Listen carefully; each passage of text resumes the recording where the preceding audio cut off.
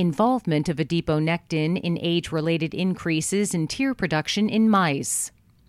Common age-related changes in the human eye contribute to the development of dry eye, including decreases in aqueous tear production. Although the infiltration of lymphocytes into the lacrimal glands occurs with age, age-related increases in tear production have also been observed in mice. However, the mechanisms underlying this increase remain unclear. We herein demonstrated that increases in tear production were not dependent on body weight gain or systemic conditions, such as insulin resistance, using aged mice and high-fat diet-fed mice. The results obtained also showed that senescence-associated T, SAT cells accumulated in the lacrimal glands of aged mice, particularly females. Expression levels of the nuclear transcription factor peroxisome proliferator activated receptor gamma, PPAR gamma, in whole lacrimal glands and epithelial cells isolated from lacrimal glands were significantly higher in aged mice than in young mice. The expression levels of adiponectin and one of its receptors, ADIPO-R2, also increased in the lacrimal glands of aged mice, but not in those of high-fat diet-fed mice. Collectively, the present results indicate that PPAR gamma and adiponectin-mediated signaling contribute to age-related increases in tear production in mice and have potential as therapeutic targets for the treatment of dry eye in humans.